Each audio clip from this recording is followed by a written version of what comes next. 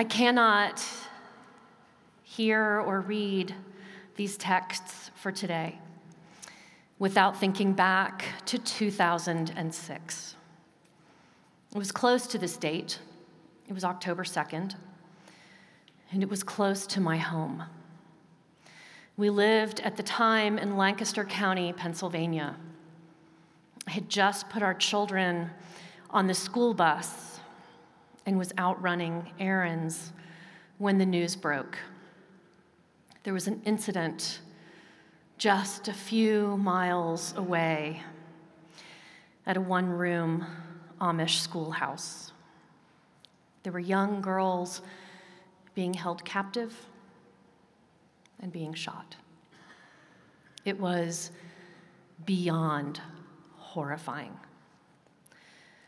And as the news continued to unfold and the number of the deceased grew, 6 in all, 5 young girls and the perpetrator, the entire county and then country was in shock. The media descended on the normally peaceful and bucolic farmland. Helicopters buzzed overhead. TV trucks were parked up and down rural roadways, many of them dirt roads. And reporters jockeyed for position near the schoolhouse. And while everyone was still reeling from the tragedy, the focus of the media attention started to shift. It was no longer simply the story of another and far too often occurring school shooting. Suddenly, the story became about the Amish community's response to the shooter's family. Because you see, on the very day of the massacre, the grandfather of one of the victims was heard to say, "We must not think evil of this man. He had a mother and a wife and a soul, and he is now standing before a just God." There were members of the Amish community who went to the perpetrator's family that very day.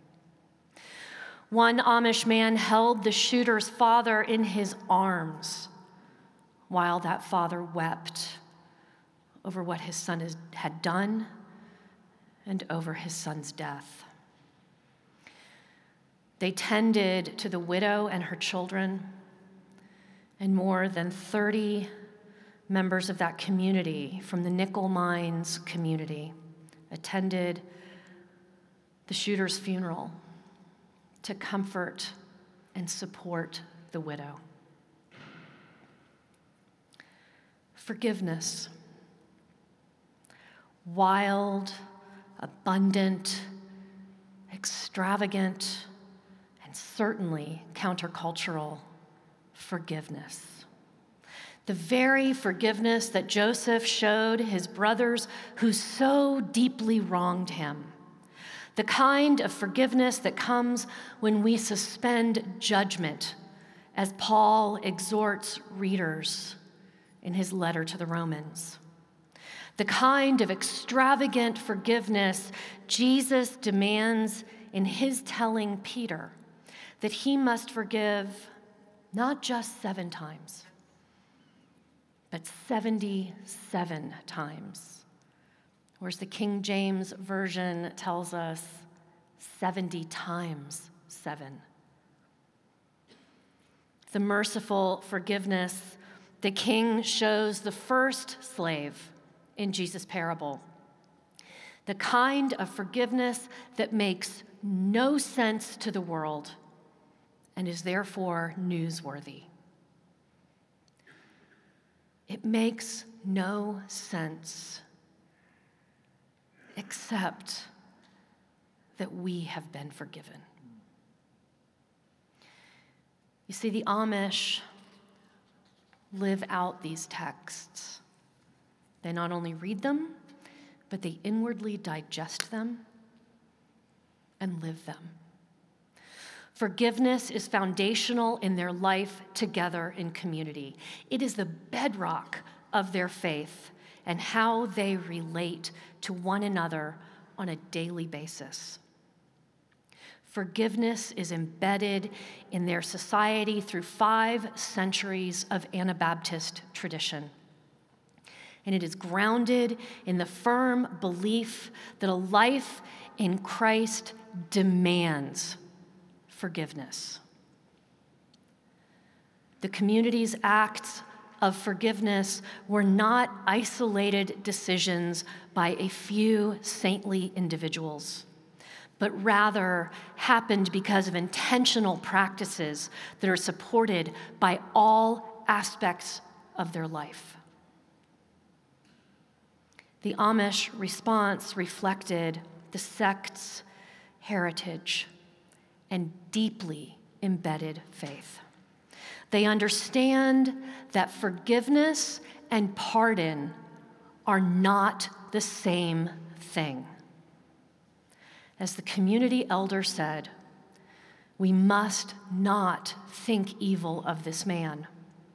He had a mother and a wife and a soul, and he is now standing before a just God.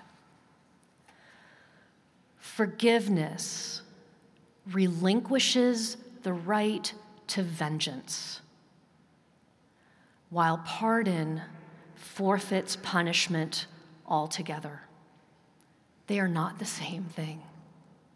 Forgiveness leads to reconciliation, and reconciliation restores relationship within a community of a victim and an offender, where it creates a whole new relationship. The Amish willingness to forego vengeance does not undo the tragedy or pardon the wrong, but rather it constitutes a first step toward a future that is more hopeful and certainly more compassionate. And indeed, the nickel mines schoolhouse was razed, and a new one-room schoolhouse was built in a nearby location. And they named it the New Hope School. The world was first shocked by the tragedy, but then further shocked by the show of compassion. And my friends, as followers of Christ, should we really be shocked? If we clearly comprehend the forgiveness we have been extended by God, shouldn't we desire to share that same abundant forgiveness as well? Do we take to heart the words we say each week? Forgive our trespasses as we forgive those who trespass against us. When we practice forgiveness on the little things, the daily offenses that can take root in our heart and grow into deep bitterness, when we are in the habit of forgiving daily, we can more easily understand forgiving things that seem unforgivable. Wild, abundant, extravagant forgiveness, just one of the many gifts we are given by God, and out of that gift, we are called to give. Jesus' parable tells of the wicked behavior of the forgiven slave who refuses to forgive those who owe him a debt. He has received and refuses to extend forgiveness. Last week, we heard the readings for St. John's Day instead of the readings for the 16th Sunday after Pentecost. So Jesus' exchange here with Peter in the gospel may seem to be coming out of nowhere. Why is Peter even asking how many times he should forgive? So last week's text in the lectionary, the verses just prior to this are Jesus' instruction on how to handle conflict within a faith community. It will be familiar to many of you. First, go to the person who has sinned against you. Tell them what is wrong. And if they do not repent, bring 2 or 3 others into the conversation. And if the offender still will not repent, bring the disagreement before the entire community. And this is not about ganging up on someone. This is first off about being direct, a thing that is so hard for many of us. Being direct with the person with whom you have conflict and not triangulating, not gossiping, not talking behind anyone's back. Jesus is explaining how to live in community because, my friends, living in community is hard. How to treat each other well. And that even in conflict, he says, for where 2 or 3 are gathered in my name, I am there among them. It is immediately following this exchange that Peter asks how many times he has to forgive. Typical Peter, right? Okay, Jesus, this all sounds well and good. I'll do that direct communication thing. I'll listen, I'll work to keep the community together, but surely there has to be a limit to how many times I have to forgive. Is it 7? Because 7's a lot. Surely, after 7 times, I can move on. Not 7 times, but I tell you, 77 times. 77 times. Forgive over and over and over again. Do not let the seeds of bitterness take root. Forgiveness is foundational in the Amish people's life together in community. And it's supposed to be that way in ours too. Even when we are in conflict with one another. Even when unthinkable tragedy strikes. Even when forgiveness makes no worldly sense. Amen.